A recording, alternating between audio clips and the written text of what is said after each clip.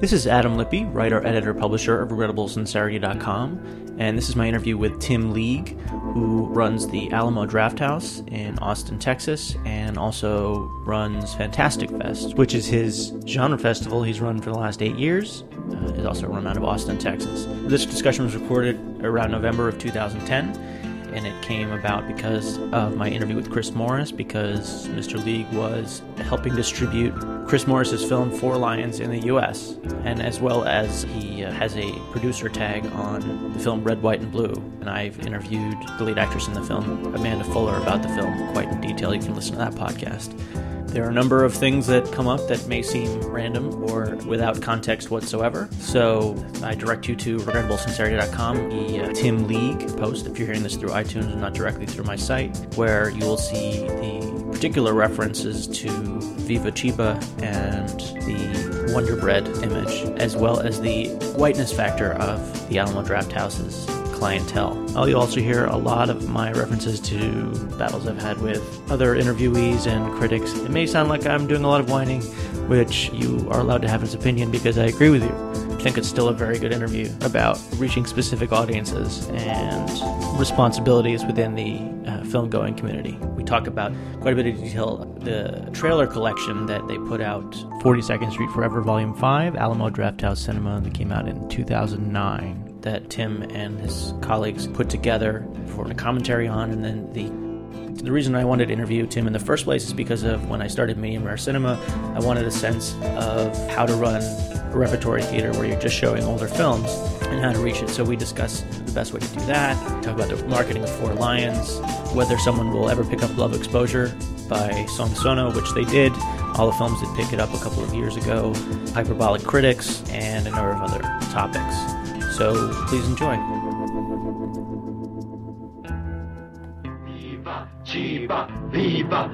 I should ask if, before you go to sleep every night, do you start singing yourself Viva Chiba? No, I do like that trailer. The movie actually is a little less entertaining than the trailer leads you on to believe. But I actually have that on VHS, so I know how not entertaining it is. I think I only own it because someone said, "Oh, that's where Tarantino got his quote from that Sam Jackson does in Pulp Fiction," and that's true, but it doesn't really help the movie one way or the other. No, it's okay, but you watch the trailer and you think this is going to be the best thing ever, and it's really not. But no strike against Sonu Chiba, though. That's true of all that stuff, and I guess, how do you weigh that? One of the things I did want to ask you was about the overall viewpoint of these trailer compilations, in which you and I both know, having seen a lot of these movies, that 99% of them are unwatchable. And there is a gem here and there within, you put on that trailer compilation. I've seen Mad Monkey Kung Fu. That movie's great, for what it is, anyway. But most of it is just, pretty unwatchable. Do you feel weird putting it in a trailer compilation knowing that the movie's a piece of shit? No, definitely not, because I'm also a fan of the art of the trailer, too, and I think that that's an important skill. And the trailer was an effective piece of work in that it made probably both you and I watch the movie in the first place. So the trailer compilation in and of itself was supposed to be an entertaining work in and of itself, and so whether the films are good or bad, it was a bit irrelevant to our choices on the trailer comp. And do you own the Wonder Bread robe from Lucky 7 or not? No, I don't. But that movie is actually pretty fun. I did seek out that movie after watching the trailer. We had the trailer first, but I found a VHS copy of Lucky 7. That's actually pretty crazy. There's the long extended fight scenes, and you keep seeing little kids get hurt, which is what's important about that film. Right, and you said that in the half-hour documentary, that you think that watching kids getting beaten up is fun. How do I? Is that my repeating myself? That's what you said, basically. That was what was most important. Now, I guess I have two questions. First, I can understand how you feel because I wrote a review of Up, which I titled the review Terrifying Children of All Ages. Because when I saw it, and it was not even a 3D screening, everyone around me, including my girlfriend sitting next to me, were in tears within 15 minutes. Because it's a very well-made movie, but that first 10 minutes of opening montage of miscarriages and cancer and death and beating up guys with your cane and bleeding heads and taking away Jesus, that's a little oppressive. for everyone with respect to the kids. Crazy. Yeah, I had a similar experience, and they pushed all the buttons, and I'm a little bit susceptible to crying in movies anyway, and was just literally bawling in the first 5 minutes, and they knew exactly what they were doing, and I thought that would have been a fun thing to do. Oh, I don't doubt it, but what was funny is that I wrote that review a long time ago, but then I eventually, when I started writing for Examiner, I put the review up there when it came out on DVD, and everyone started criticizing me for saying that it was traumatizing. They also didn't get that my review is a little bit tongue-in-cheek, that I think that Terrifying Children of All Ages is exactly what movies should be. But at the same time, while you said that, and I can understand that, how do you feel about sort of the inherent, and I refer to it as phony white boy nihilism, in a lot of these films that are exploitation, like the current nerd reaction to it, if that makes sense. Like as in, oh, it's awesome because this person gets killed, and it's awesome that it's the end of the world, that kind of stuff, which it's almost scared reaction in a way, because it's like not dealing with the violence. It's like watching Story of Ricky and realizing that if the movie were competent in any way, it would be the most appalling movie ever made. So phony white boy nihilism. Right. And that's different from what Armand White calls hipster nihilism. It's very different. Yeah, that's interesting. Like, did you see Heckler, the documentary Jamie Kennedy made about how critics gave Son of the Mask bad reviews? I have not seen it, no. Okay. Anyway, there's a critic in there who is like all cartoonishly, ha ha ha ha, I gave it a bad review, and yeah, I said you were a rape baby, and blah blah blah, and Devin Faraci said something similar, and I'm thinking, I know you're going over the top for effect, but at what point is it related at all to the, oh my god, this is so cool nihilism of some of the more outrageous exploitation films, which are not so bad they're funny? That's so complicated a question that I'm still kind of wrangling with it, because I myself like to find myself entertained by unexpected violence, and I like that reaction. Maybe that's because I'm a ironic white boy, I don't know, but oh, I'm an ironic white boy too. I'm including myself in this. Yeah. Well, no, but I'm trying to digest it in a way, because I'm thinking of a couple of examples where the first one that I'm thinking about was being in the theater and watching the new Lars von Trier film, Antichrist. Right. And I thought both the introduction of the talking fox and the extreme gratuitous violence at the end were falling into that sort of ironic white boy nihilism in a way. I thought that he was doing it to kind of screw with the art house audience, because he had built up this very serious drama and then unexpectedly put in these punctuation marks of what I read as comedy. I read it as deliberately confusing, like the kind of, I think I wrote about it that it's a parable about the idiocy of reading into parables. Yeah, which I read as comedy, so I think we're... Right, but Lars von Trier is so arrogant, and I mean, he does himself no favors in the 5 Instructions, but I think makes him look worse than he even is. Right. With that whole thing where he makes the guy shoot the short film in front of all those very poor Indian people. Well, so I appreciate that reaction. I like that reaction. Mm-hmm. But the one I was thinking about where it kind of turned the tables was Serbian film this year, right, where it leads the ironic white boys down this path, and you're like, oh my god, ha ha ha, this is funny. But then after it gets so deep and so dark, then I think the kind of underlying cinematic message takes over, and you sort of feel sick about yourself for laughing and for finding humor in this over-the-top violence, and it starts taking the comedy and then pushing you into real emotions. Well, is that kind of the opposite of what Funny Games does, in a sense? I think Funny Games is kind of in a middle ground. I think Funny Games is kind of not as effective, but yeah, I don't know if it's the exact opposite or not, but let me just say, I guess, that I think that the reaction of willfully surprising your audience with unexpected violence is totally acceptable to me and appreciated, and then doing it unwillfully by making a relatively straight-faced movie, but, in the exploitation sense. I like it all. I don't know if I want to analyze it, I guess. Well, it'll ruin everything if you think about it too much. I think I appreciate so many different things when it comes to exploitation films. I like a lot of them, and I like the hunt and looking for the gem. Mm-hmm. And I think I can let a film that maybe has some warts and flaws and performance and budget issues that is trying to get real emotions out of you, I tend to actually go to get those real emotions and overlook some of the funny ha-ha, how inept you are moments. And I think it depends on how you're watching it, too. I don't mind it when an audience, bursts into laughter while watching something, about something that's inept, because they're entitled to have their reaction. But I tend to not want to be too aloof or above the exploitation movies of the drive-in grindhouse, if you will, era. Well, how do you react to something like the remake of Last House on the Left, which is grim for almost entire running time, and then has that bizarre scene in a microwave? I'll be honest that I didn't really care for Last House on the Left. That seemed more like it was exploitation in the wrong sense.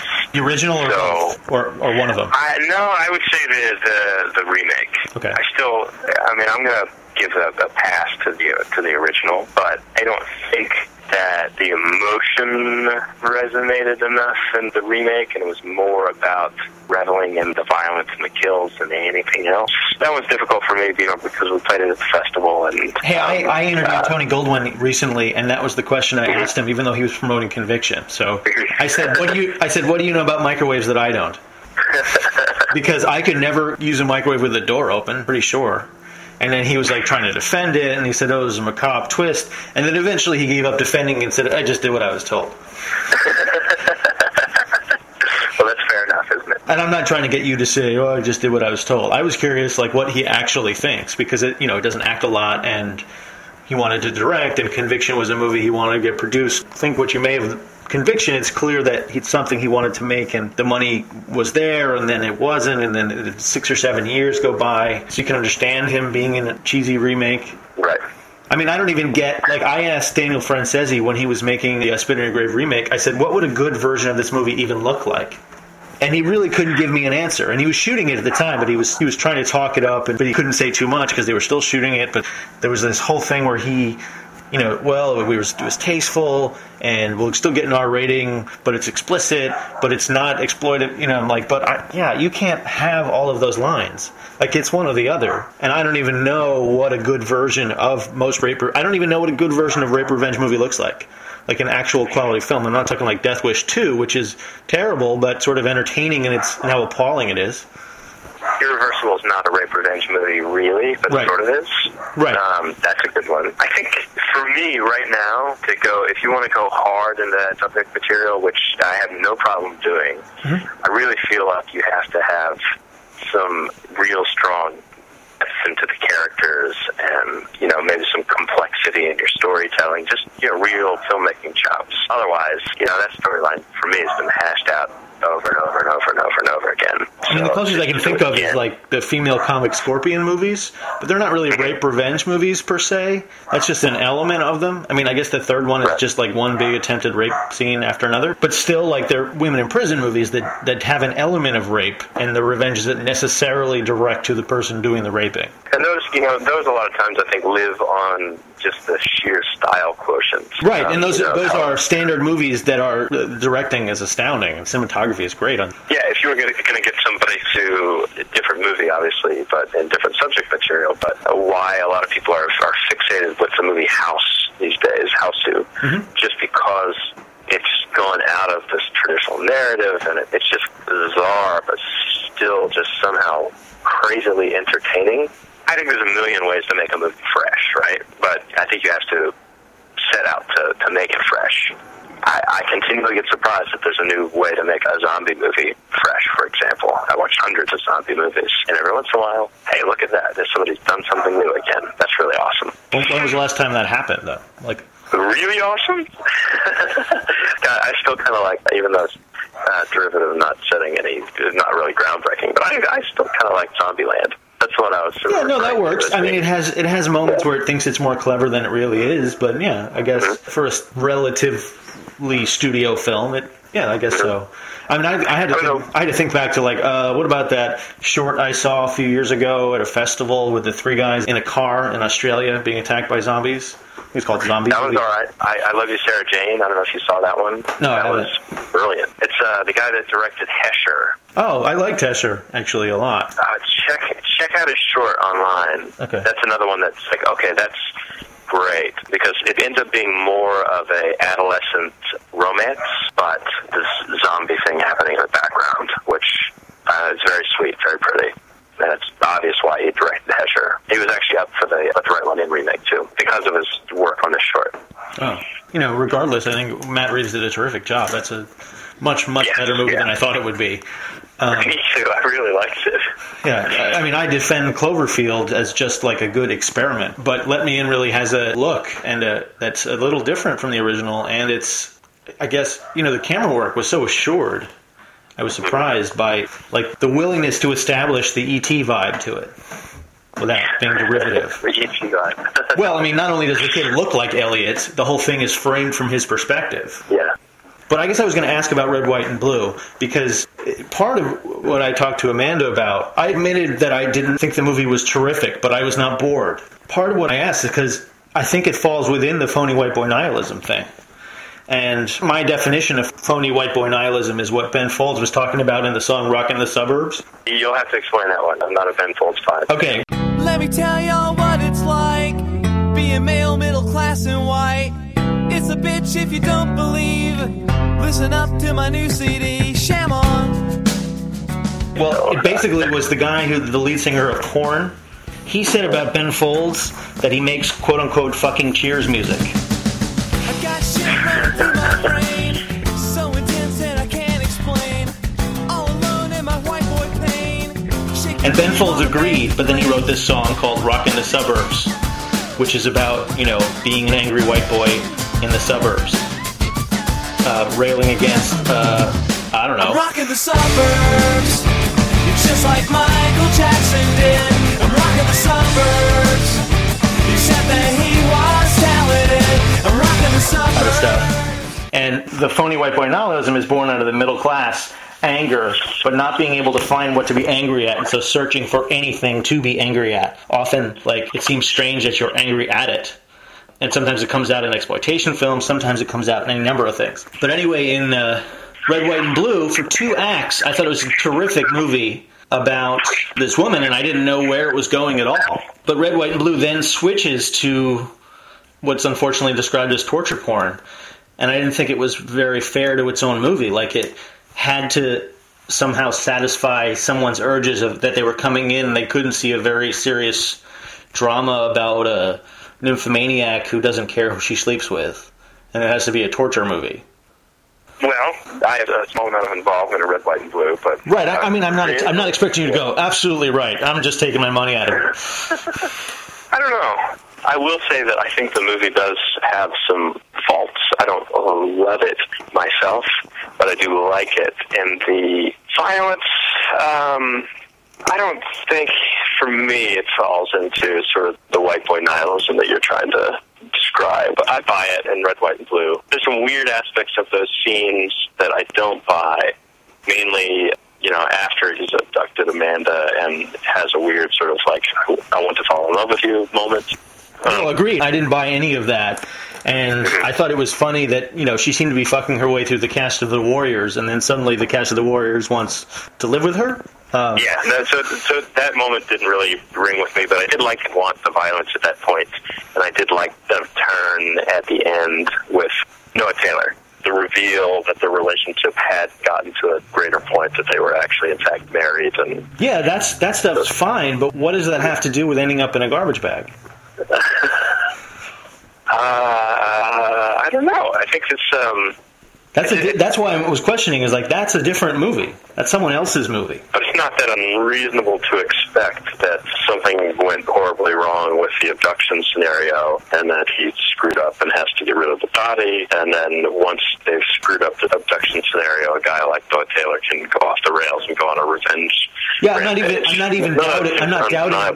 not doubting that it's possible. I'm just doubting that it's a different movie. You invest us in the characters for an hour, and we're into it, and it's different, and it's unpredictable, and then all of a sudden the person we've been invested with, whether we take to Amanda's character or not, we're certainly interested, is just taken off screen, and then we don't really see her, and then she's in a garbage bag, and then we just deal with sort of standard stuff.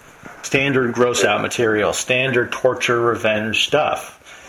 And it doesn't look like Like, I think I was talking about the ending of the Bad Lieutenant thing with Nicolas Cage, that it was so inappropriate that the last three, I don't know, did you see it? I saw it and I loved it, though. So I'm curious to see where you're going on Bad Lieutenant. The ending where, for some reason, all of the plot points are tied up in basically about a minute when he's in the police station at the end, and then we get the dreaded 1 year later, everyone's got different length hair, different color, different weight, everyone's happy sort of thing that doesn't fit at all. That screams reshoot, and I think it was like they brought in Chris Columbus to finish the movie or something. Yeah. Well, I suppose I'm not going to judge the crazy, weird roller coaster ride of that movie by the. Yeah, I agree that last minute's not necessarily satisfying. But I'm not even sure of the point. Shot at the. I mean, I said that it was like if you'd watch Schindler's List and it ended with like a musical performance by the Muppets. Well, if there's one movie that's earned the right to kind of stop on a dime and do something unexpected, I guess Bad Lieutenant should probably be that one to give a pass to. I mean, but was hers like doing it for any other reason than a deal? I mean, that's kind of what it seemed like. I mean, the whole thing looked like a backroom deal. We shoot this in 3 weeks. Producers are involved. We got Val Kilmer because he already did one with Avi Lerner called Streets of Blood, and then now we'll go make some movies in New Mexico for him. And now I get to finish, My Son, What Have You Done?, which is what I really want to do. It very well could be. It very well could be part of the constraints of making that film. And I think you're one of maybe 5 people who could follow the logic of what I just said. But I think Bad Lieutenant is following the tradition of being something of an exploitation film because, maybe there were constraints on Herzog, and maybe that, it had to be tightened up with a bow in order for him to get the funding to do it. But what he was able to do in 89 out of the 90 minutes was spectacularly free. It was clearly his vision, and the deranged vision of him and Nicolas Cage just... I think you're giving it a little too much credit, because it's about a 2 hour and 10 minute movie, and that last section... that last section's about 20 minutes. Huh. Well, maybe I'm not so... The last section, you mean just after all the action has gone down, and Nicolas Cage back at work, and then going to the... he goes back at work, and then some guy says, "Oh, well, you don't have to worry about your gambling debt. Oh, you don't have to worry about this." And I thought, what's going on? Like, it doesn't even matter if you wrap this stuff up; it's irrelevant. So that's where my confusion was. That's what I'm getting at in terms of Red, White, and Blue, though. Like, I get that last half hour is possible, but it's not the same movie that the first hour, and it's not. It seems just random. It seemed like a complete tonal change for the wrong reasons, and I've never been able to figure out, what kind of reason it would be there other than as we have to freak out the audience who would go see this. Otherwise, our shot-on-video movie with no stars in particular is not going to get distributed. Well, I think there may be 2 issues at play. I mean, first, I'm a fan of this, and I have to assume that Simon is a fan as well of the unexpected turn in a movie, be it Martyrs when the staircase reveal, or be it From Dusk Till Dawn when, the movie stops on a dime and becomes an entirely different movie. I love both of those turns as an audience member. In the last case you give, it was a financial decision. You remember From Dusk Till Dawn was about the fact that he was writing it for Bob Kurtzman, and Kurtzman needed it there to be a gore movie so he could put all his gore effects in there to justify the expense. I don't think that's the only reason that it plays out the way it plays out. At that stage in their career, they could make anything that they wanted to. But they liked the story, and I think they liked that turn.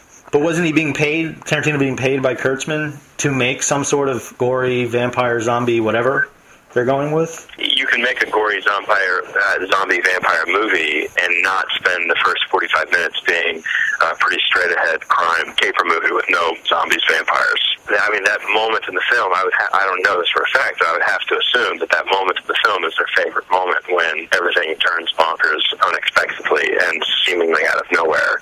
So, on one sense, I think it's a desire to make the unexpected turn into dark territory, whether it's a drama or an action-y vampire movie. But I don't think, from my perspective on Red, White, and Blue, you're spending the first 45 minutes trying to get a grasp on what the hell's going on with this movie anyway, what the hell's going on with this girl, what is the storyline, so it leaves you in this sort of confused state. And I don't think the violence is necessarily all that extreme. I guess maybe it is for an audience that's been led to the table for more or less a character-driven drama. Right, it's out of balance with what the first part of the movie is. I'm not saying like, oh my God, I was so offended.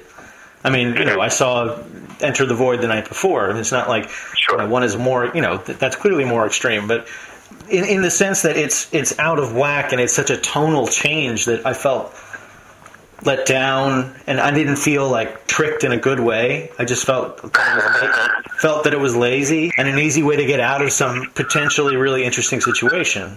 And I don't know why you have to cut away from Noah Taylor and Amanda. Why go away from that? Like, why not? If you're going to make the movie, I mean, we're not worried about a rating at this point. I mean, we're well into an R, so we're not worried about like satisfying a specific audience who like to watch Sandra Bullock movies. So that's the confusion point for me.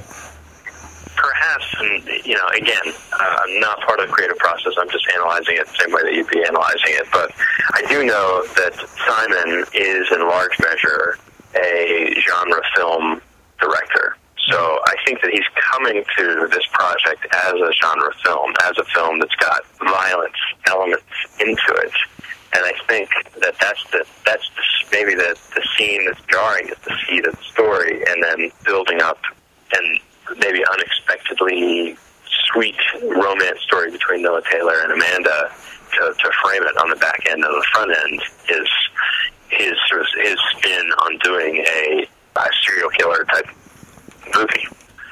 I don't know. A guy like Noah Taylor, who's obviously somewhat damaged goods, going on a killing rampage, could be done in a lot of different ways as a more traditional, balanced, if you will, film. But I thought it was kind of interesting to have it out of balance. I can't necessarily convince you that my feeling on the matter is correct and yours is incorrect, but I think balance wasn't necessarily what he was going for, and whether or not he's successful in making the tone shift, I guess a matter of opinion. But I think that he wasn't trying to make it balanced, for sure. Well, how are you involved in the process? You have in Red, White, and Blue? Yeah. I'm a friend of Simon's, and so with his last movie, Living in the Dead, he played Fantastic Fest in 2006.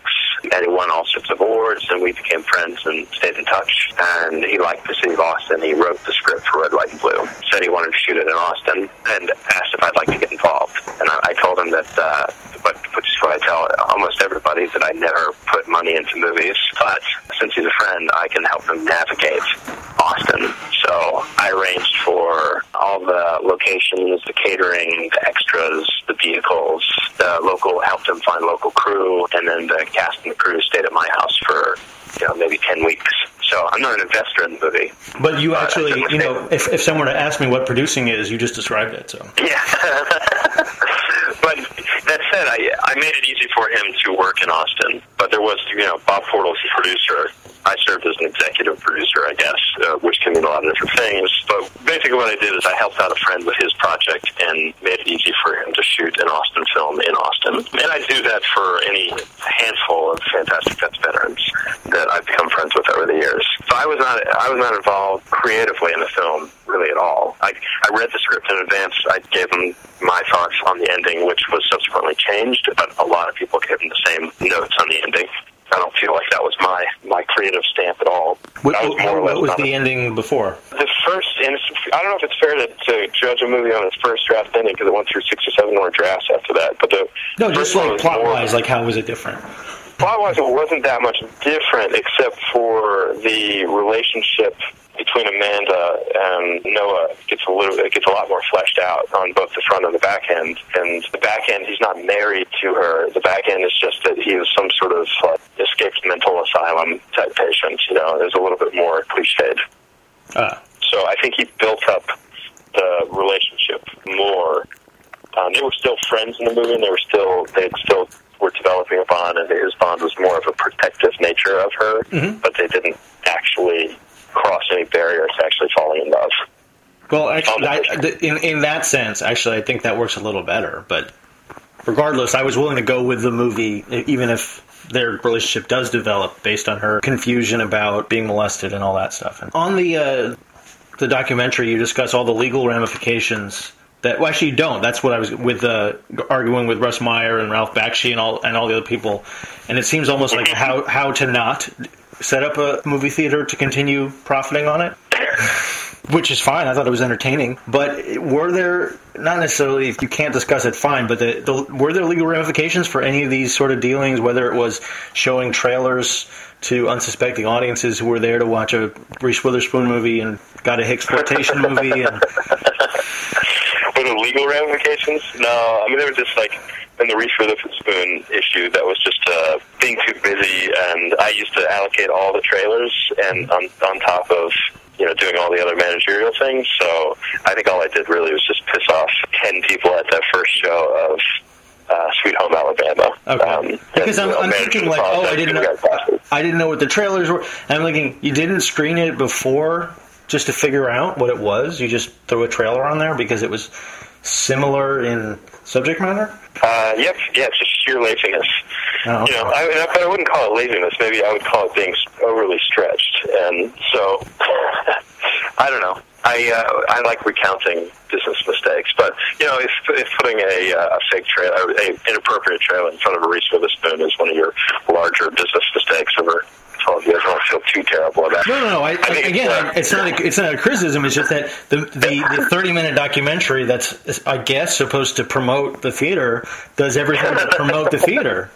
It shows you all the reasons that if you didn't know what it was already, you wouldn't want to go. Well, let's, I guess, put that in perspective of, is my audience for the trailer compilation the people that are going to see, you know, Sweet Home Alabama, or are they people for the trailer compilation, the audience that thinks that there's some sort of weird, perverse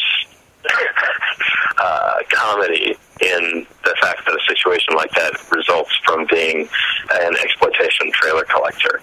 So it's more sort of the power of the trailers of days gone by, and how that was funny to unexpectedly place that into a completely inappropriate modern setting.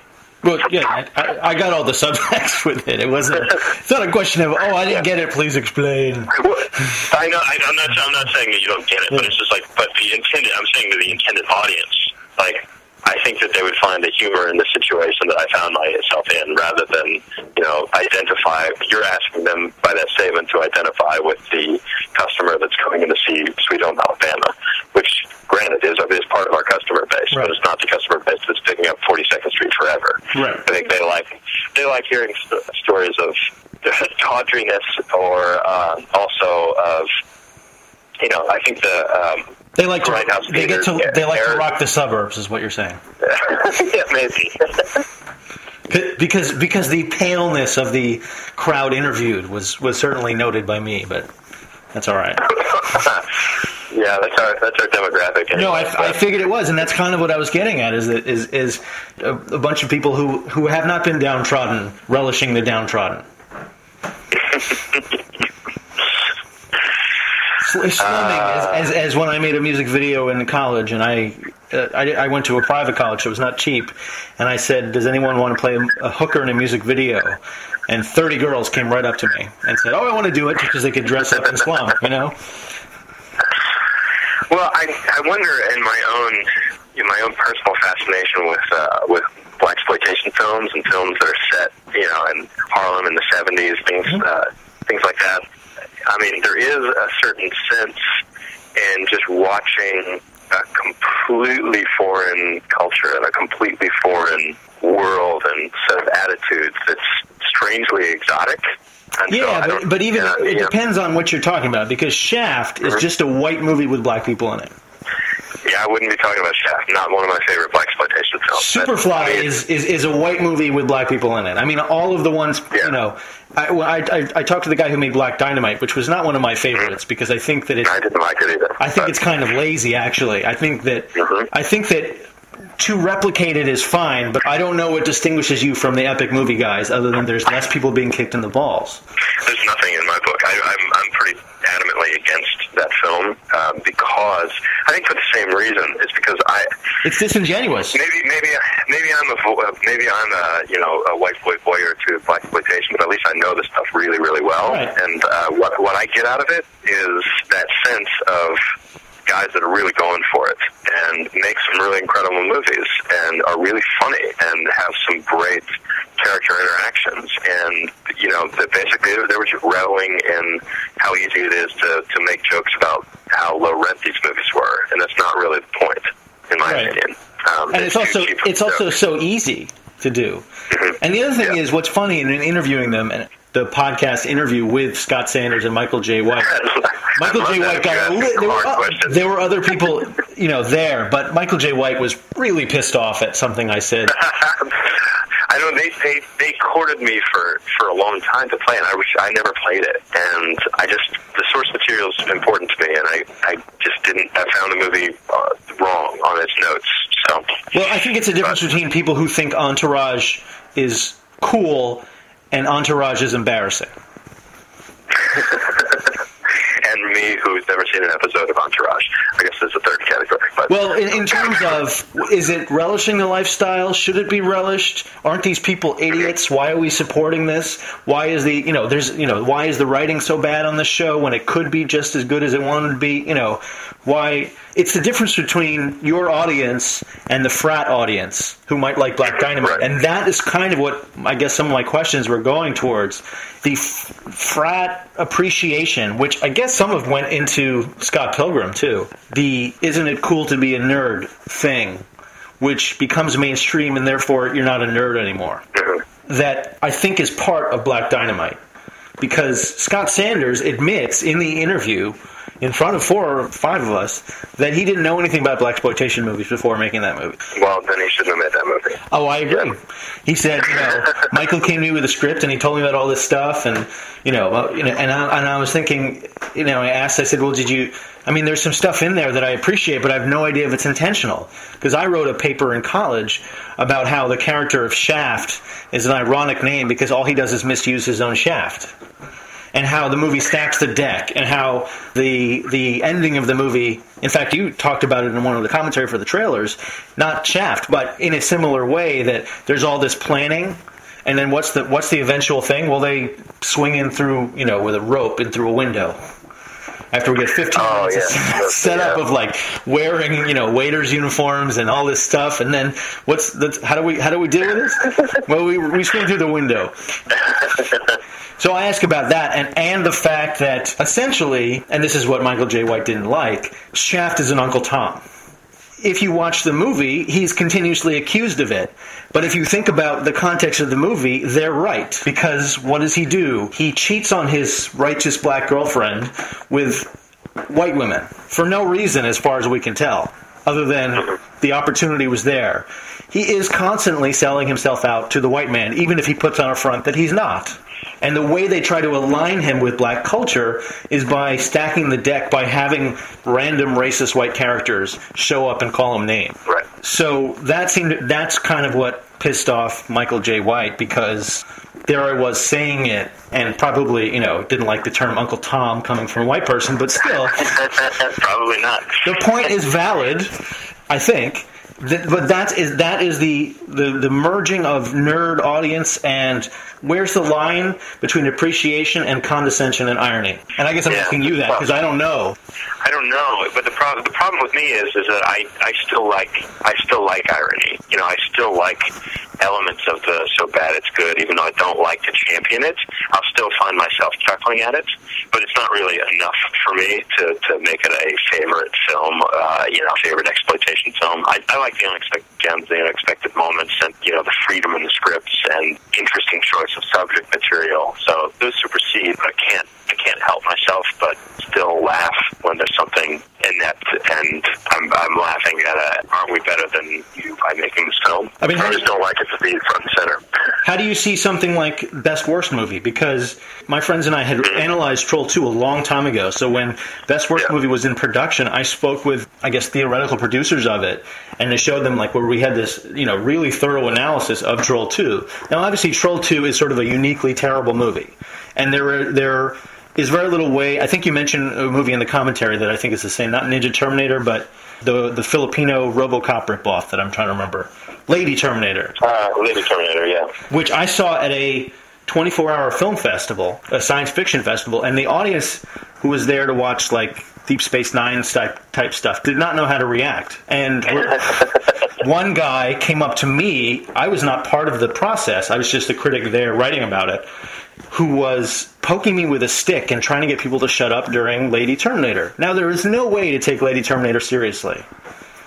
It's impossible. And he didn't quite understand that. But watching Best Worst Movie, I now get what he was upset about. Because Best Worst Movie seems pretty condescending to me.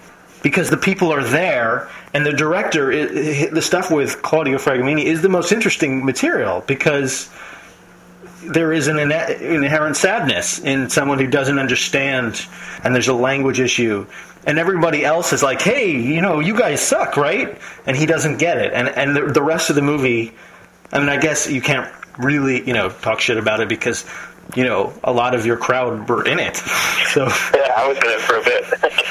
But did you kind of get what I'm pushing at here, or not really? I do, because there's something it's not even in the film, but Michael told me about it when he shot it with the first screening they did in L.A., and they brought Claudio Fragasso in to see it. Oh, I said Fragomeni. I'm thinking of a boxer, Fragomeni, but Fragasso, that's what I meant, sorry. And Michael is with Claudio, and they're watching it, and, the crowd's erupting in laughter, and Claudio leans over to Michael and says, Michael, I don't understand. Why are they laughing? It's not funny.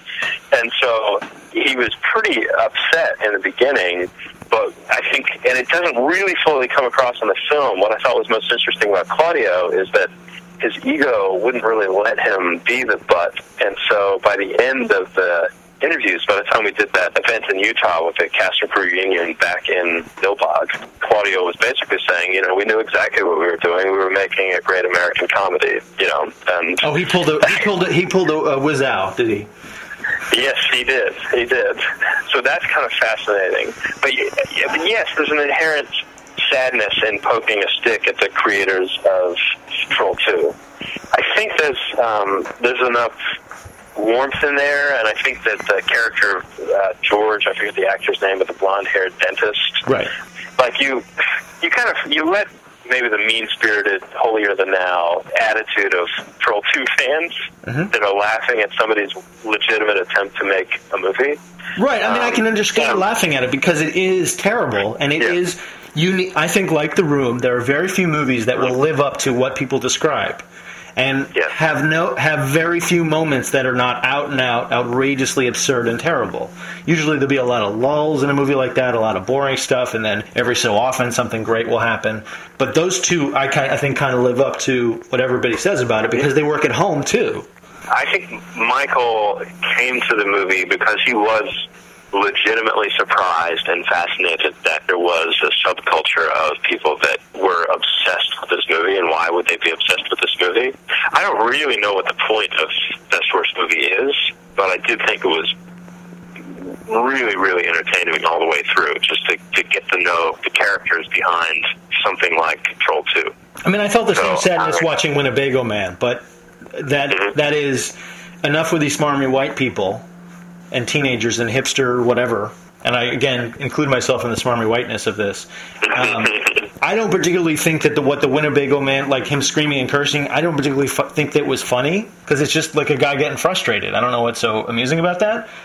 But at the same time, what's interesting about Winnebago Man is everything but what the filmmaker thinks he's making. Now, to be fair, I haven't seen the last 15 minutes of Winnebago Man, and I understand some interesting things unfold, so I can't really talk to that too much. But I felt they were very similar in that the sadness is so much more interesting than the isn't this guy an idiot, isn't this movie terrible? Like they're cousins, Winnebago Man and Best Worst Movie, because in a sense they're talking about a cultish bit of terrible backwoods yokel ineptitude, and either making fun of it or pretending it's profound, and I guess you could call it profound or not, or whatever you want to do with it. But I know you haven't seen the last 15 minutes, and I realize I'm rambling here. Sorry. I need to see the last 15 minutes. I have a copy of it. Yeah, I mean, it may change. I mean, look, I felt the same way about the Catfish guys. So, I hated everything about them, but I thought it was an interesting commentary whether it's made up or not. I don't really care if it's made up. I think that it's an interesting commentary on our viewpoint and about the lead character's sexuality. Have you seen Catfish? I have seen Catfish, and I haven't made up in my mind, whether I believe, how much of it I believe is made up. And I'm kind of in the same camp. It doesn't really matter that much to me, because if it is made up, they did a pretty good job of creating a little universe that they wanted to tell a story in, and so that's movie making anyway. I was fascinated most by the unexpected world that they uncover once they finally get to that. But how unexpected is it really, though? I mean, I think part of the movie, and this is how I saw it, but you can obviously disagree, that a lot of this movie has to do with the fact that he thinks that this girl's not only hot, but a virgin. And he's young and sexually inexperienced, and she won't be able to tell the difference. And so when he finds out it's this, woman who, in his mind, is, there's a very, New York is superior attitude, and I am from New York, and I can understand the attitude, but that guy's not the reason why it's superior. He would be one of the reasons to avoid New York. I don't know. His self-indulgent stuff and, self-love just bother him. The movie isn't. I mean, to me, the reason why I like, and I do like the movie. The reason I like the movie is the complexity of the persona of the woman that they find. I mean, you kind of know that there's going to be something up, and she's not going to be this beautiful girl, and obviously something's going on. What she's dealing with her kids and with her relationships, and the escape that Facebook is for her. That was unexpectedly interesting. No, and I agree. And all the negative things I just said, I still gave the movie a good review. Because most movies don't make you think that much. Right. And I don't like people in it, so that's fine. I think it's even though it might be a sort of smarmy note at the end, I still liked resolving it in a way that ends on a positive as opposed to a negative. I mean, it could have ended just being, what the fuck, this lady is batshit crazy, let's get out of here. But, leaving it on that sort of, and she's still my friend, maybe it's a little manipulative and Schindler's Listy to tears sort of well up in your eyes, but it still did seem, I guess, more compassionate towards your subject material.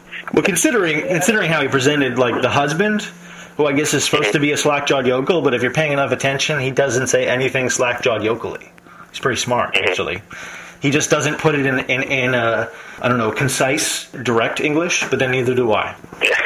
Now, what I wanted to look at that sort of thing, those three movies, which are, to me, about the same thing, and I don't want it to just be limited to some trend they put in Entertainment Weekly and someone looks back on 2010 as the year of the is it real, is it fake documentary, and that seems facile in a sense, but they all also share that tone, and I don't know, because you're somewhat involved in that, but does that help or hurt the movie?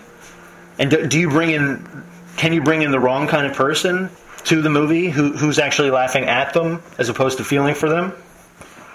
And we're going back to Best Worst? Any of them. I think they're all basically the same story. Either Best Worst or Catfish, although I obviously got wider distribution, or Winnebago Man. And whether you've seen the last 15 minutes or not, it doesn't matter. I mean, yes, it matters, but, in the context. I can only really speak to Best Worst because I know more about the production on that one, but Michael was wrangling with thousands of hours of footage, and there's any number of tones in a movie, a documentary film, right? So you can pluck out the 90 minutes that makes your narrative pass. Right.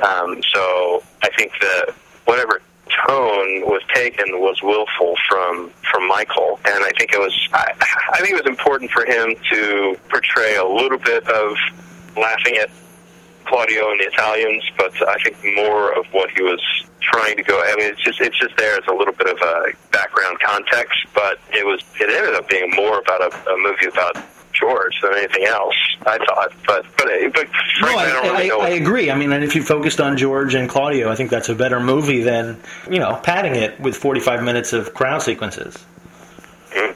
And, no judgments on what Michael decided to do with it, I understand. Because I think you have to... Maybe I'm a little more biased because I know a lot about the movie. I wish... Granted, I don't take it very seriously, but I've written some about it, but when is it going to be taken seriously? As the theory is the great movies made in the 80s that were anti-vegetable, like Troll 2 and Leonard Part 6. Which I think is a masterpiece in its own way. I have not seen Leonard Part 6. Maybe I should put that on my to-do list. Yes, and the fact that they put out like a remastered DVD is astonishing. I mean, I went to a convention once, a horror convention in New York or New Jersey or wherever one of those chiller theater ones, and you're supposed to bring all your stuff, and I don't like paying for autographs. This is the only one I've ever paid for. I couldn't figure out why he was there, but I saw Leo Rossi there. Do you know that character actor? Leo Rossi? Yeah, he was in Relentless. The Relentless series is about him, and he's sort of like the standard mobster-looking guy. He was in the Analyze This movies. Okay. Very nice guy. And we're talking for a long time. He really has no reason to be at a horror convention, but they had strange people there. Fine. And I asked if he could sign something a little out of the ordinary, and I pulled out my Leonard Part 6 Laserdisc. And he went nuts because he couldn't believe that someone even recognized that he was in the movie. It's his first film. And then he, talked about it a little bit, but, mostly he was talking about defending Pamela Anderson from the producers of whatever that, exploitation movie he did with her was. But the point being that, I only had the guy sign a Laserdisc, not just for, because I'd be amused by his reaction, but also because I couldn't imagine that it would ever come out on DVD, but it did. Yeah, sorry. I don't know how they got it out of Cosby's hands. But the movie is surreal and connects to the child mind, in a way that I think Rodriguez did with Spy Kids 2, which I think is a pretty great kids movie and even an adult movie, because it gets to that thing that you used to do when you were a kid where you tell a story and it made no sense to anyone above the age of 8, and you would just keep randomly free associating, and it would keep getting more creative and crazy and ridiculous, and you couldn't follow it. But somehow Rodriguez, and whether it's intentional or not, the makers of Leonard Part 6 found that portal, and you will recognize... Now I'm excited. You will recognize... And I'm not really overselling it, because... most of it is inept. A lot of it is weird. How the first hour of Howard the Duck is unbelievably weird, and then the second hour is pretty standard, and you could do without it, really? Or maybe you don't think... You think the whole thing is... I think the first hour is... a little weird, but... I think the first hour is bizarre, and, that could have been a very different movie if, Alex Cox circa Repo Man had been in charge of it, instead of, William Hayek and whatever her name is. And the second hour is very standard chase sequence stuff. Granted with the duck in it, but still. Explosions, not so just I've never seen this before. I mean, you've never seen a naked duck while a duck gets blown through the wall in outer space in a bathtub. I mean, that doesn't happen. But the rest of it was, pretty standard for a mid-'80s explosion movie. But to be fair, I haven't really revisited the duck since the mid-'80s, so I'm a little rusty on that. Yeah. Around the block from me, there was a video store. I know videos, and part of what I was going to ask about Fantastic Fest is similar. But what you've done with the Drafthouse is something that I wanted to do for a long time in small pockets with repertory theaters. But I know that they're going away, and there's a guy around the corner from me who wants to, I think, do that because he owns the movie theater and the video store. But he doesn't want to do it your way, like with exploitation films and beer. But is there a market for that? If you just did art films, or you had an ongoing, is that possible? Because I know you want to bring that model to other cities, and I wish you could. But is there a way to make money doing it? In the art house model or my current model? The art house model, because your model, I can see that there's money in it with an informed audience. Well, I think it's going to be difficult with the art house model, but definitely not impossible, because a lot of the things that we've had success with over the years have been because we've had hosts of shows who have personality and who have a knowledge base and who have excitement about a niche subject. And they write about the film, and they chat with the audience afterwards, and they get email addresses, and they form this community. And the community grows and grows and grows and becomes stable and becomes money generating. Before I got into the business, our first theater, was in Bakersfield, California, and there was an organization there called FLICS, F-L-I-C-S, which was basically a film club, and they were doing the same thing. They did a long introduction. They wrote notes about the movie. They had coffee afterwards, and people chatted about the films they saw. But it was all about art house films, usually pretty far after the break. Like they'd play in L.A., but then they'd come up to maybe 6 months later. But they had a very loyal audience. They couldn't sustain it every night, but they did it a couple times a month, and I think it became kind of a going concern. It's still in existence today. We've recently started, because we haven't done enough in terms of building up a classic film audience with the Alamo, I mean, in the more true sense of classic films. And so we started up a similar type of show called Cinema Club, where, again, we would have a guest speaker to talk and have something a little bit more than just a movie. Mm-hmm. I think if you're lazy about it and you just show whatever, whether it's art films or classic films, and you just pop it up on screen and then everybody goes home and, the presentation isn't great. If you just don't pay attention to the details, then it's never going to resonate. But if you get people feeling like they're part of a movement or part of a club or part of a scene, then I think you can do it with anything. It just happens that one of my passions was exploitation film. No, and I think that's a better way to do it. But the thing being, how do you bring what you're trying to do, which is the festival audience, which really want to like the movies. It doesn't matter what they are; they really want to like them. They may be paying a bit extra to see them, and they think it's kind of exclusive. But then I think of Four Lions played at the festival, where in Philadelphia, but it didn't do terrific business considering what a great movie it is. And I think of Philip Ridley's movie Heartless didn't even do $2,000 over the weekend. And I'm like, who am I writing for? Like, is there a way to export this? Are we in a situation where more critics will see this than people? Because that happens. I'd like to think that if you put the collective audience of film festival goers together, it's a very large group. Yes. There should be a way to wrangle that voice to be able to, in a unified way, say, listen, America, we're early adopters. We have spoken. This movie is awesome when a festival favorite movie breaks out onto the scene. But it really hasn't. I think there's more of a unified voice within the horror community, for example. Right. I think that there's but even that hasn't been great. Right, but how do you explain something like Hatchet 2, which didn't even make it through the weekend? And I don't care what the director says. There's no financial benefit to the theater to run something that's making $800 a weekend. Right. I don't care if he thinks it's some conspiracy about. I did the math, and if it cost $2,000 to run the theater and you made $800 gross, there's no sense in keeping it running. It's not working. I think that has to do with maybe what it takes to put something out in theaters. I think a lot of people didn't even know that Hatchet 2 was in theaters, and that's the inherent problem. I think the decision to go theatrical was made quickly, and there wasn't this long, extended sort of ramp-up campaign to say Hatchet 2 in theaters. Well, I mean, but there was a supposed heavy Twitter campaign, and everyone was into it, and all this stuff. And what does heavy Twitter mean? And I don't even know. But that's what I don't. That's what I don't. I don't know what that means either, because I don't know. What Twitter doesn't mean that people want to see your movie. When the guy who made that political movie that came out like a month ago, the very slanted conservative movie called "I Want Your Money," do you know what I'm talking about? I know what you're talking about. I have not seen it. Okay, well, nobody saw it, and a bunch of Tea Party organizations bought a bunch of tickets, and that was most of the gross for that weekend. And he thought that there was some conspiracy. He said he didn't show it to critics because we're all liberal and we all hate everything, and etc. Which is a good attitude to put out because people will eventually review it anyway. But then he complained about that. These liberal critics found the movie and reviewed it. Well, 7 people reviewed it. 7 people on Rotten Tomatoes is nothing. Yeah. That means you didn't do a good job putting your movie out there, is what it means.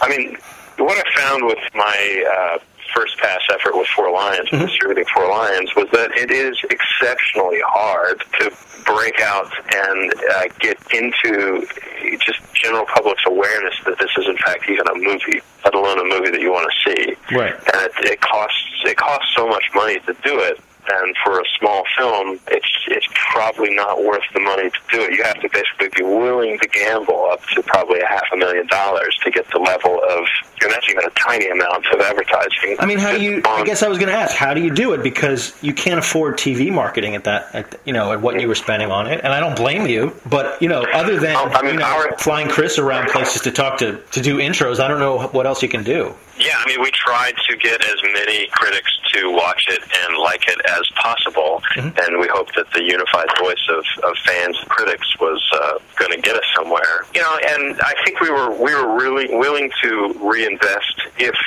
on the opening weekend we did better than we did, but we just did okay. We did pretty well. We did good in New York, and we did good in Austin, and we did just okay everywhere else. And that's been the story of the film. So I don't know. I don't think it's necessarily. I don't consider our efforts a failure on Four Lions. Because I think we did get a lot of awareness, we got a lot of reviews, and we got a lot of positive feedback on it. The main thing is you didn't put a piece of shit out there, which is very easy to do. Right.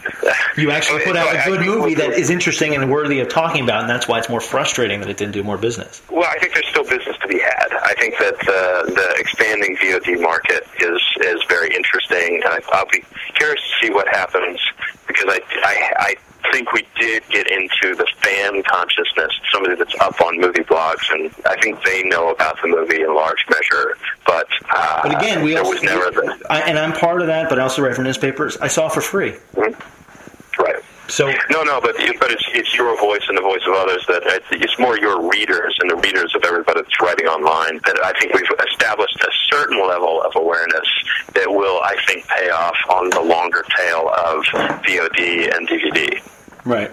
It's just theatrical is kind of a hard animal, but I think we achieved one of the goals of what we were trying to do, which was to get a certain level of awareness about the film. Until the ride is done, until we release it on DVD and VOD, then we won't know exactly how it stacks up and what money was made or lost. Right, no, I'm not even gauging your accounting measures or anything like that. I go to a festival, local, and granted, people in Philadelphia are not really impressed with anything, nor they're not a type to put in an effort to do anything either. And I'm not saying that as a negative in terms of something nobody ever said before. I'm sure it's an observation lots of people have had. But in the sense that I go to these festivals and, half the people there are critics and the other half have a pass for the whole festival. And I don't know how you sell, say, a movie like A Horrible Way to Die, which I enjoyed for what it was, but I could not imagine anyone putting out $10 or $12 to go see it. And I don't know how you get the information out there, and I don't know if there's going to be an audience in the future, especially in a bad economy, and how festivals will keep up, and whether that trickles down to you as well as sort of a niche product. So what's the question there exactly? I don't know, I'm just jerking off all over myself, obviously.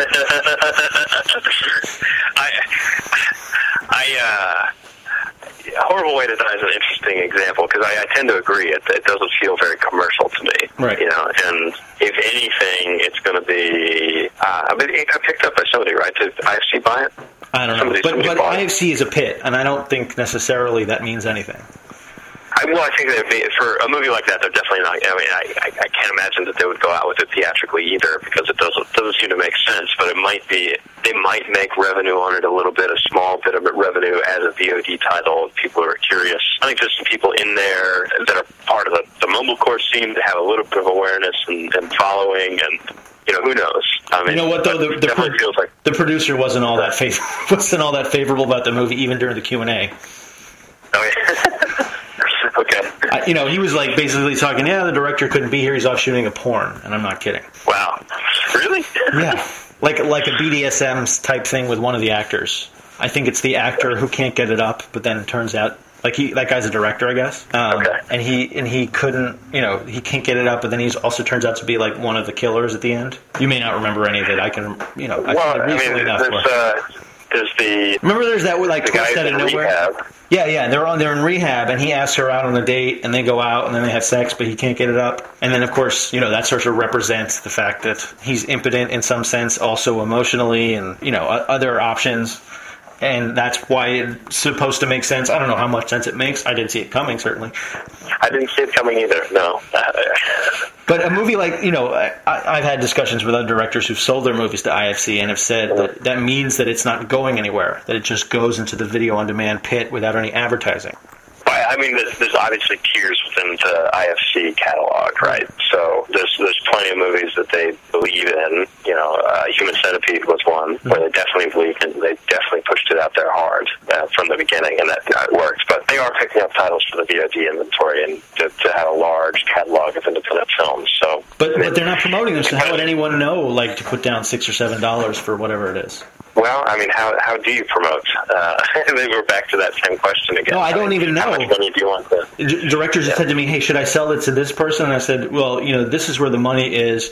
If you're going to get only money on the back end from video on demand, and you've got to put up $1,000 just to provide them the print because you've got to pay someone $800 to make closed captioning, and you have a movie that nobody's ever heard of with nobody, and it doesn't matter if it's any good, how are you going to make money? Even in that model. Well, that's not a very good model, I guess. But there are filmmakers that do believe in their film and do believe that they can find an audience themselves with their own promotion, and they just need the outlet to have the revenue stream even on the back end. But I think most of those, you know, in this day and age, just given what I know about the market, are probably a tad bit delusional about their chances. Yeah, the number of breakout successes like Anvil are so few. And that was more of a rooting for them sort of thing. I mean, I bring it up only because it didn't find a home and it didn't find a sale for a long time, and the director and the producing team went ahead and did it themselves and put it out on the road and continued to build buzz and awareness until they found a sale that was what they wanted. Do you think they were helped or hurt by the fact that the movie looks like a parody and one of the characters is Rob Reiner? I mean, they're definitely helped by the parallels to the movie you're referencing, for sure. I mean, and they're helped by the inherent comedy, and they're helped by the same thing that we were talking about with Best Worst Movie. They're helped by the ineptitude of Anvil and the kind of the stupidity of Anvil. But they're so damn charming, you end up rooting for them and loving them in a weird way. And so you can kind of lump that into right. Because I think I compare it to something like Some Kind of Monster, which I thought was fascinating, but not for the right reasons, perhaps. Not the way they intended to. I thought it was like the best example of how to portray mediocrity that I've ever seen. Like, how does a soulless, mediocre product get out? Like, what are the creative meetings like? Well, the therapist is in on them. That's how they get out. I don't know if you've seen Some Kind of Monster. I have. I found it really. It didn't. I don't know what the intention of the band was in making that movie, but it was fascinating in that it was a train wreck of a group of friends, and it was. I just didn't. I didn't like the characters, and I was fascinated by the egos and the therapy and the kind of just the awfulness of the whole situation. Yeah, but at the same time, I don't know how much of it was intentional from Brusinovsky's point of view. Like, I don't know what he was trying to do. I don't either. That's what's weird. It feels like you're supposed to find more empathy with the band or just kind of root for them, but you're not. Yeah, really. And it's not just from being spoiled millionaires. It's like because their heart's so not in it. Yeah, exactly. How long do you see Fantastic Fest as a model for future stuff, or you're going to hit the apex at some point? I mean, obviously you can't say, oh no, it's a failure, but in the sense that how do you continue that enthusiasm? Because I can't imagine Sundance is going to last that much longer because there aren't a lot of purchases there anymore because nobody can afford to put them out. How do you continue to sort of reinvent it if, in a sense, you're showing off these movies for a devoted crowd who can't help but dwindle? Because there's no way to, you've got to reach more people at some point, and the only way to do that is by, hitting the mainstream with at least one or two of these movies, and they tend not to. Well, am I asking ridiculously complicated questions that are almost rhetorical? Well, it speaks to what's the point of Fantastic Fest in the first place, and I think from my perspective, I have a few different jobs at Fantastic Fest. Mm-hmm. One is just how we started off, and the very first thing we were trying to do was just bring cool genre movies to fans. That's easy. We're going to continue to do that because there's no lack of them at this point. Right. I don't see it trailing off that much. And what we like to do is we like to look foreign. We're 75% foreign films for the most part. There's no quota or anything like that. Well, how do you that new movement of Japanese films that are pre-sold is a little dispiriting. Like, I enjoyed Machine Girl and Tokyo Gore Police, but Robo Geisha seemed like they weren't even trying. And it's just we'll throwing see. together stuff. Those guys are interesting, but I do want them to have a little bit more depth to their subject material. They're accomplished in what they're doing, but they're now kind of seem like they are starting to do a little bit of the same thing. And I'd love to see them evolve as filmmakers. Use some of that wackiness. But I mean, one of their good buddies is Sion Sono, who every single movie seems to just blow me out of the water. Right, and, I'm a big fan of his too. Suicide Club should get more acclaim. I wish that For Love Exposure would get some sort of distribution here, but I guess it's never going to, right? I don't know. I mean, Love Exposure is one of those ones that's on our list for possible, titles we loved, we fell in love with, and we're disappointed that it never went anywhere. So it's Is it just down to length? I mean, is that the problem? I don't know why people didn't pick it up. I have no idea what the decisions were. I think length is an issue. It's an issue on VOD. I guess the buyers didn't like it as much as I liked it, and didn't see the audience. But he's a great voice. So I went on a tangent on him based on the Iguchi and Nishimura. But they're partners. They're friends. All of them work and move to make movies together. But Sono's definitely rising in stature with every movie that he makes. Well, he's trying to do something. He isn't just playing around. Yeah. I mean, I think that's the major difference, is that there's something going on when you're watching his movies. There's subtext. It's not just splatter. Right.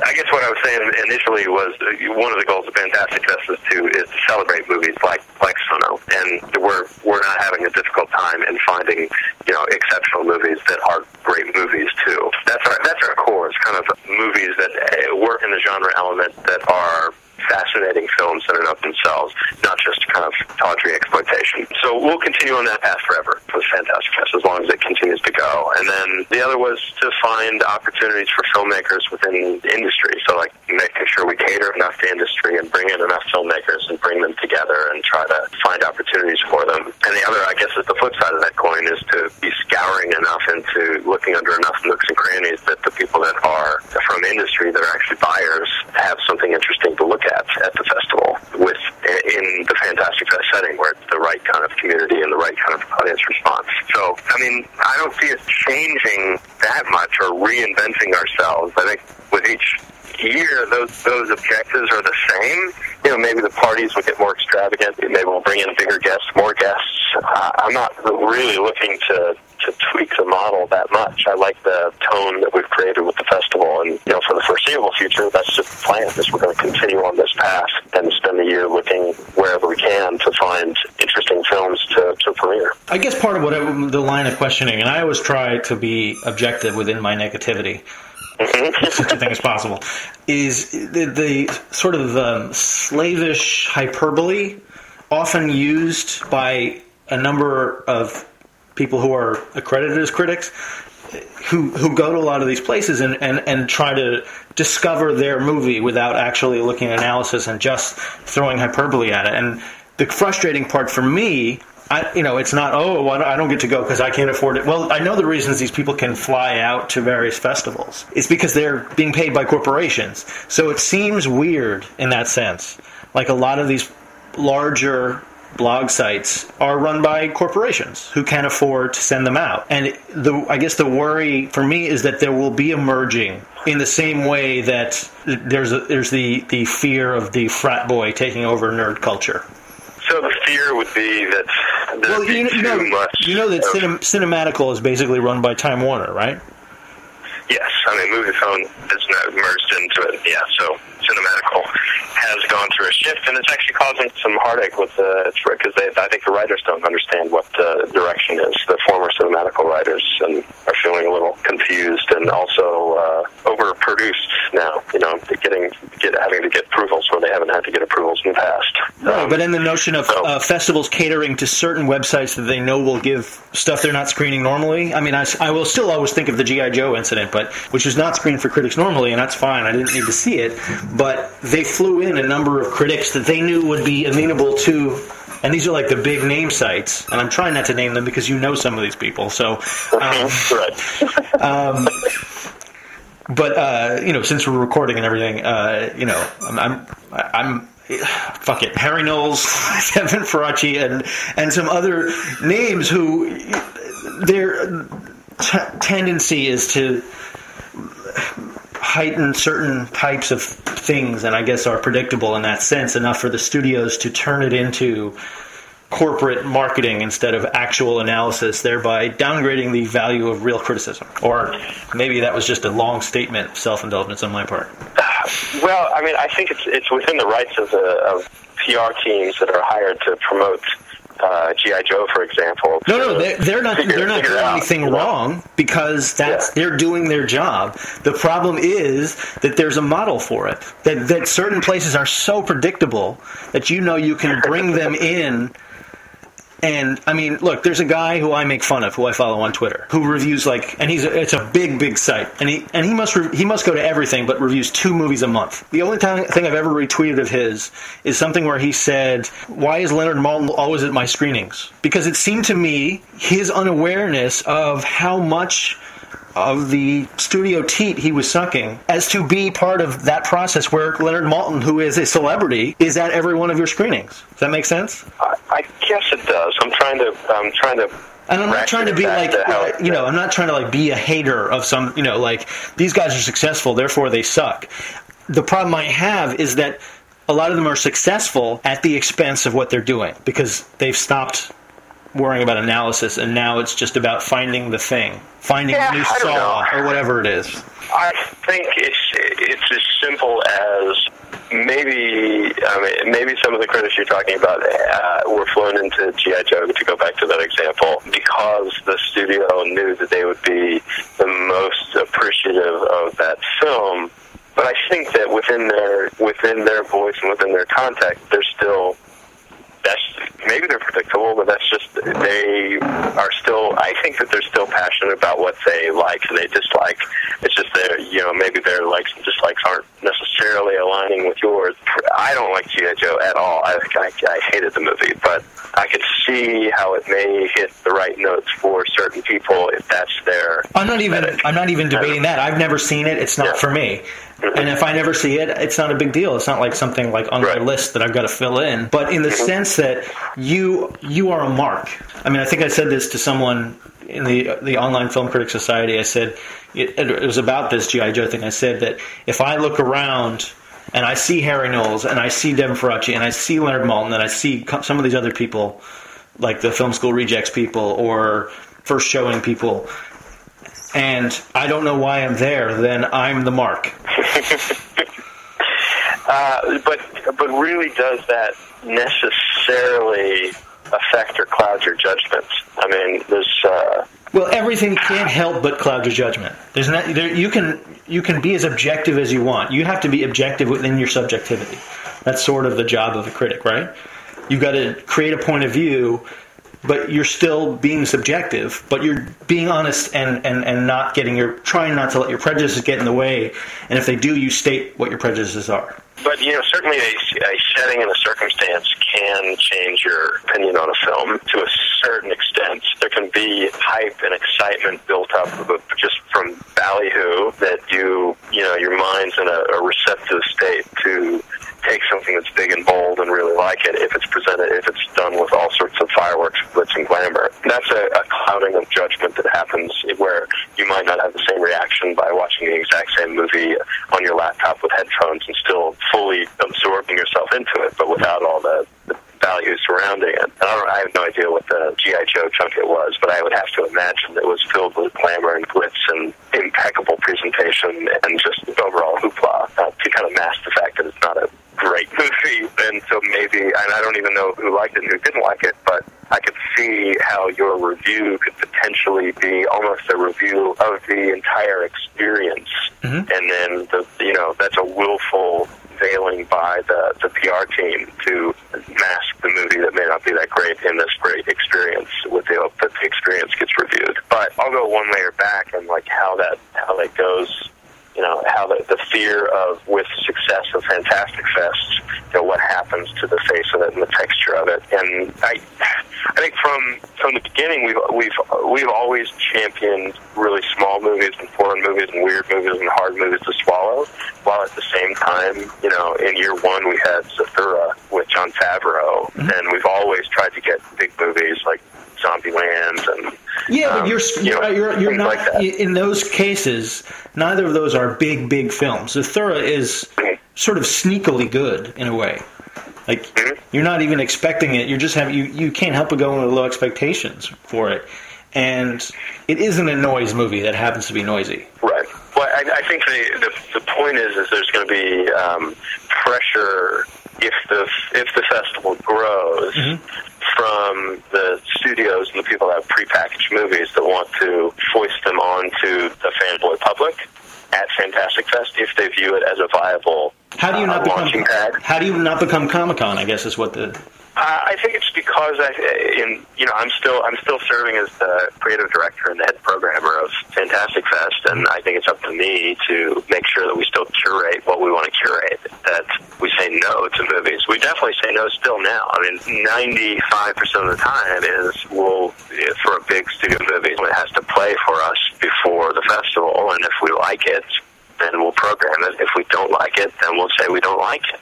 We don't think that we can program this. And as long as you keep your sense about you on that level, then I don't think it's that hard to keep your rudder in the water and your barometer straight. I don't think, and maybe it's just because I'm too close, but I don't think my sensibilities have changed. I still get a sick, perverse joy in watching an audience squirm at something, and I like to put an audience into a discomfort zone. So we're going to try to play some pretty outrageous movies whenever we can, and then we're also going to try to program a series of movies that traditional fanboy is just going to absolutely hate because it's too slow or quiet or maybe cerebral, if you will, for a genre film.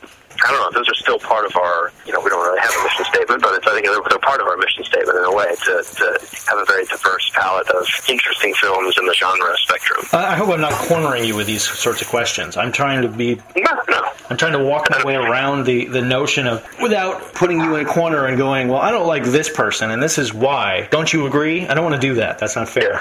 Yeah. It's something that... the connection there with me is something that happened to me when it was on a rather large website, which I have mentioned previously, where I said to these guys, and one of whom I knew, but I wasn't like out and out here, saying, hey, this is me. You guys are interviewing, do you know Peter Siegel, the director? Mm-hmm. And he was promoting Get Smart at the time.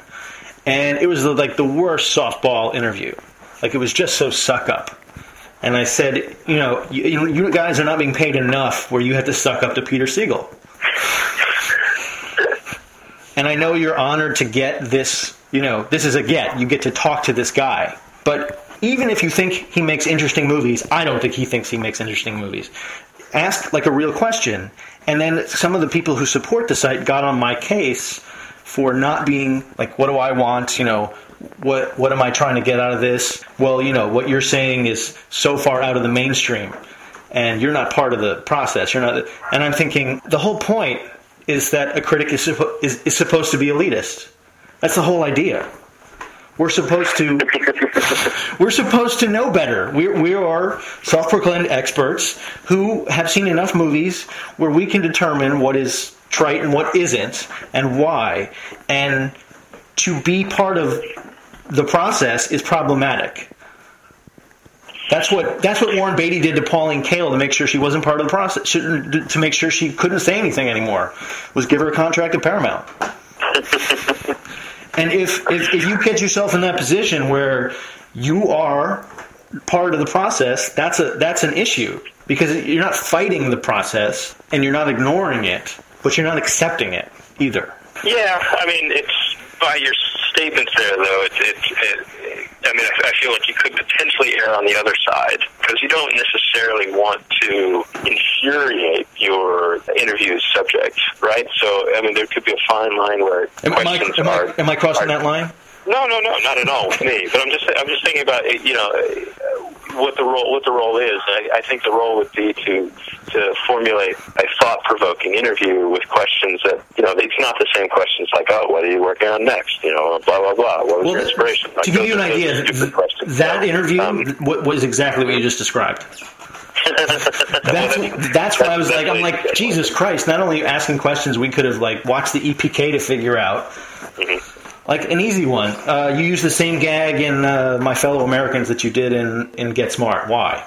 He did. He used the same gag with the with like the penis-shaped thing poking through a windshield. I'm not saying you have to get on everyone's case or you have to take everyone to task, but it seems that once you become part of this process, then you're no longer objective. You've lost your subjective objectivity or whatever it is that I'm describing.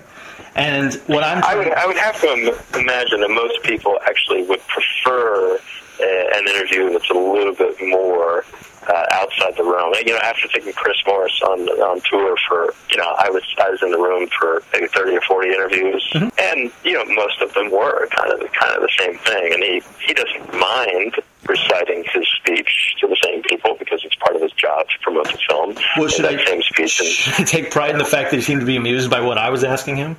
Yes, you should. Yeah, because I think, but he's actually kind of he can get really upset if people take the wrong, take a path that's maybe not understanding the subject material enough, or if people dwell and remain fixated on things that he worked on 20 years ago and was trying to promote the new work. Those are the two buttons that I saw him react to. But it seemed more out of potentially ignorance than anything else that he was reacting to. But I don't know. I only bring it up because it sounded like you were taking a tack, like that part of the role of the journalist was to ask the hard-hitting questions, and but we're talking about a subject of making trivia, if you will. Movies aren't that horrifically important. Right. That's the other thing. So, that's the other part of it, is that realizing that they're not important, and when people take them so seriously. I got a lot of flack for an interview I did with a guy who wrote Going the Distance. Mm-hmm. Do you know that movie? I haven't seen Going the Distance. What is Going the Distance? It's with Drew Barrymore and Justin Long. Came out a couple months ago. Yeah, okay, yeah, no, I remember the poster. Yeah, it skips my vision. You're not wrong. I thought it was the worst movie of the year, and I say that knowing that it's an innocuous romantic comedy. There were so many details that aggravated me and infuriated me that I hated virtually everything about it, and I exploded as soon as I left the screening room and went to the library and wrote 2,100 words about why I hated everything, and I just was so detailed about all these little things.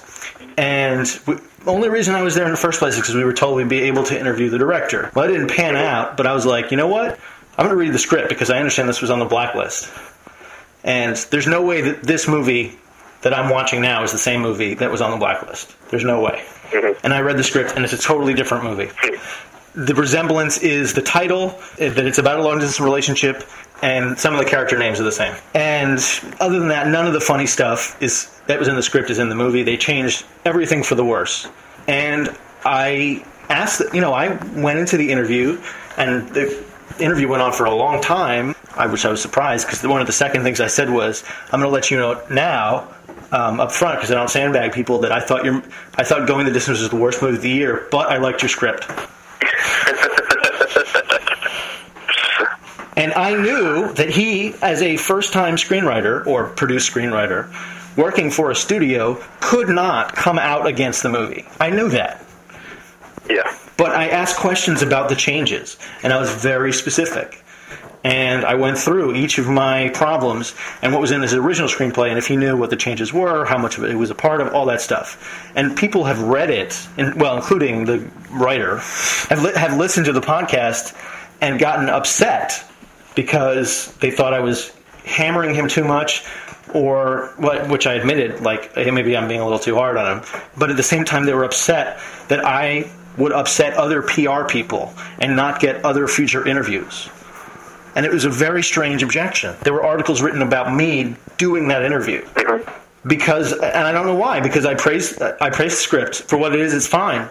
The movie is awful and off the shelf. But it was weird to be put in a position where essentially doing my job about something that's terribly unimportant, like a movie, a romantic comedy, a studio romantic comedy, by a studio that no longer exists, it's a New Line film, was met with such vitriol. And I'm trying to figure out where, the misplaced vitriol, where does that come from? Are we all cliched corporate slaves where we worry about what PR people think?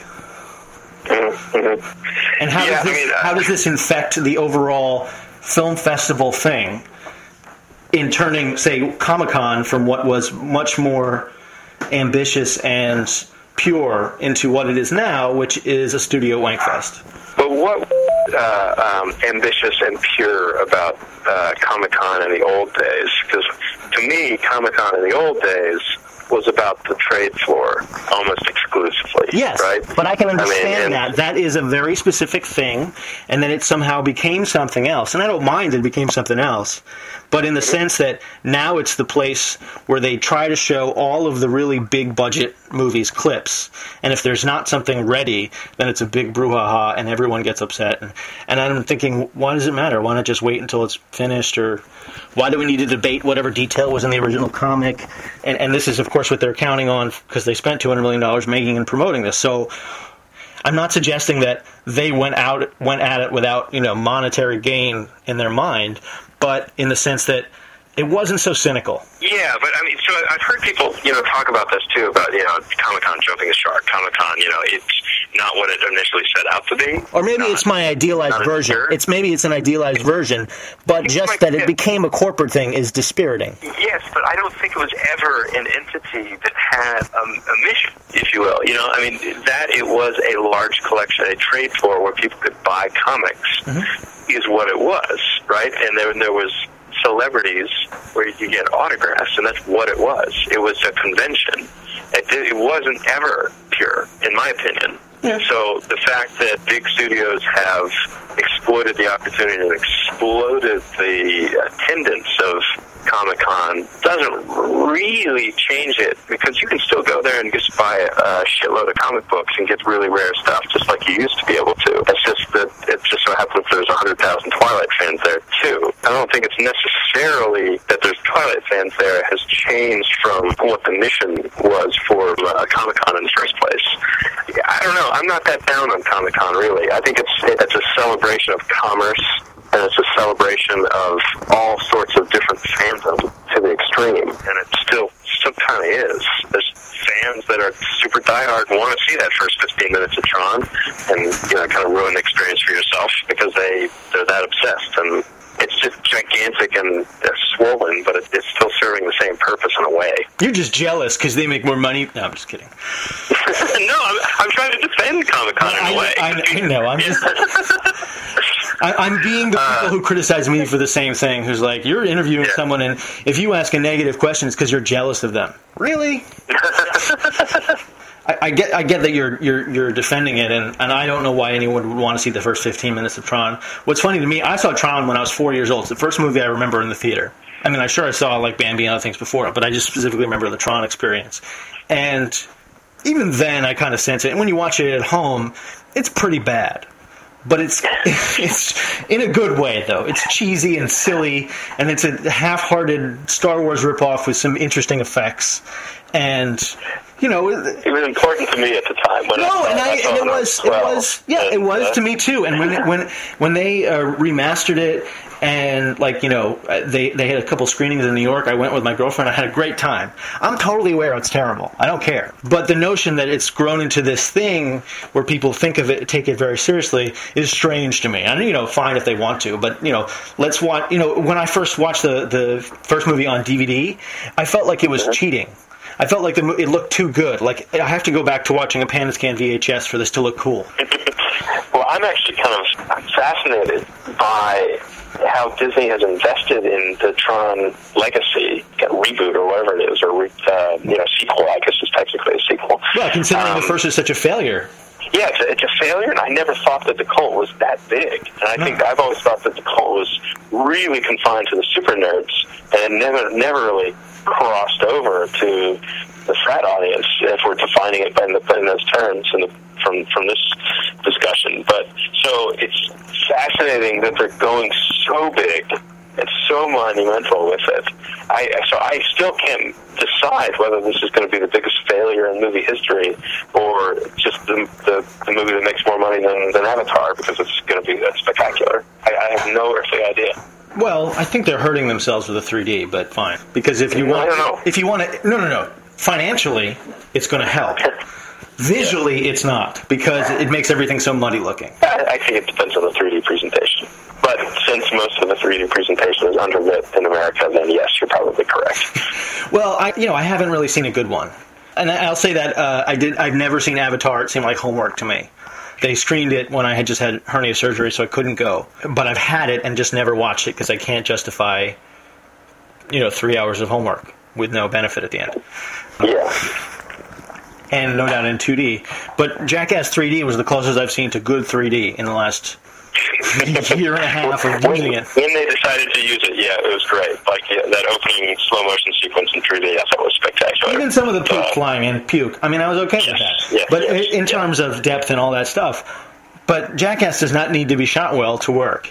And they ruined all the other movies I saw through, take the glasses off and you could see that the movie actually looks fine in 2D at certain times. Certainly that happened during Clash of the Titans. It is weird for them to throw all this money, and I don't know, does that help or hurt in the long run about, like, at home? Because 3D doesn't look very good at home. Is that going to hurt or help? I don't even know. I mean, I don't know if this is going to happen, but it does feel like the move to HD television sets at home, could theoretically give way to 3D television sets at home, sort of the planned obsolescence of the home entertainment industry. Yeah, I don't see America rushing out to need to buy a 3D television set so they can watch Avatar and Tron at home. So I would say it potentially might hurt the home market, but it's hard to say. I'm not even really opposed to BitTorrent, because, with Four Lions, the problem isn't that people are choosing to BitTorrent the movie as opposed to go out and see it theatrically. Mm-hmm. The problem is to gain awareness for the film. Right. So BitTorrent helps for an independent film. I think that would help if there was a Blu-ray out, so people could see it and tell other people. Mm-hmm. I think in certain cases that helps, but, how is someone supposed to see Skate Town, USA without BitTorrent? Yes. Son of Hitler? How is that possible? Do you know that one?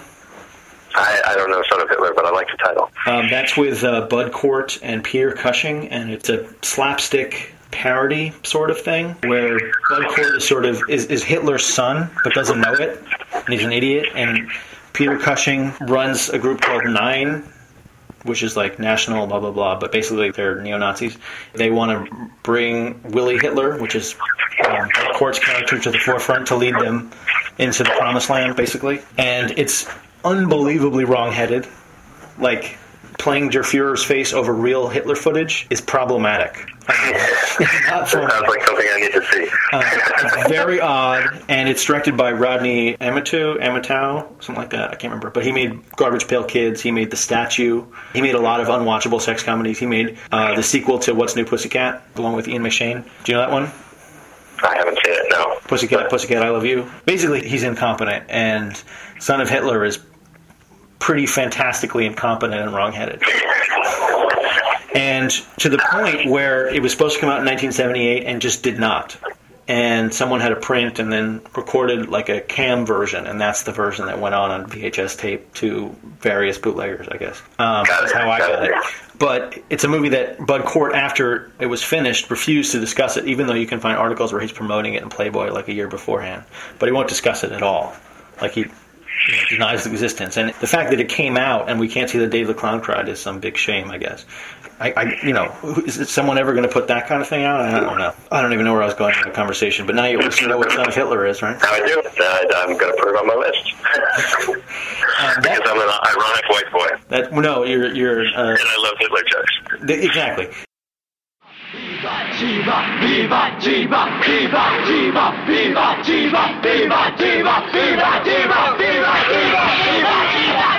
The Bodyguard.